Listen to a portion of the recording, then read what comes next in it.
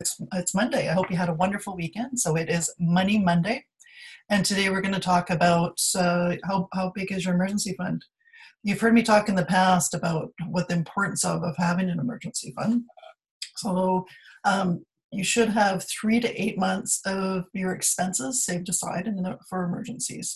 So emergency could be a job loss, something drastic happened to your house that needs to be repaired, a health emergency, something like that. So you always want to have something. And of course, COVID and this pandemic has been a real example for some people about what is emergency, and hopefully they all had emergency funds to get them through. So why it's 3 to 8 months, it seems like a big gap, is dependent on how strong you are to get that income. So if you know your job is so secure, there's no way that you could be laid off or the company be closed down or anything like that.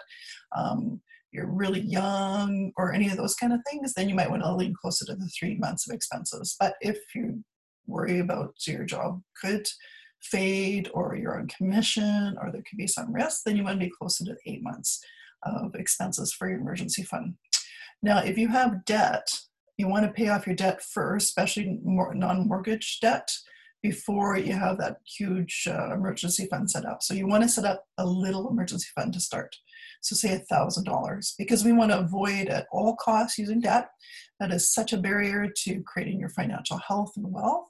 So start off with $1,000 emergency fund. So if something does happen, like the muffler falls off the car, or you have an unforeseen dental expense that you weren't expecting, $1,000 should get you through most everything. So you can use that instead of using debt, because it's found that if you use your credit or credit cards, line credit or what have you, for paying for that muffler, then it's too easy to stay there and keep using debt.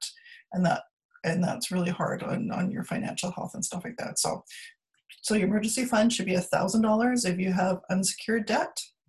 And then once you have unsecured debt, you should build an emergency fund of 3 to 8 months. I hope that helps, and wishing you financial health. Have a wonderful day.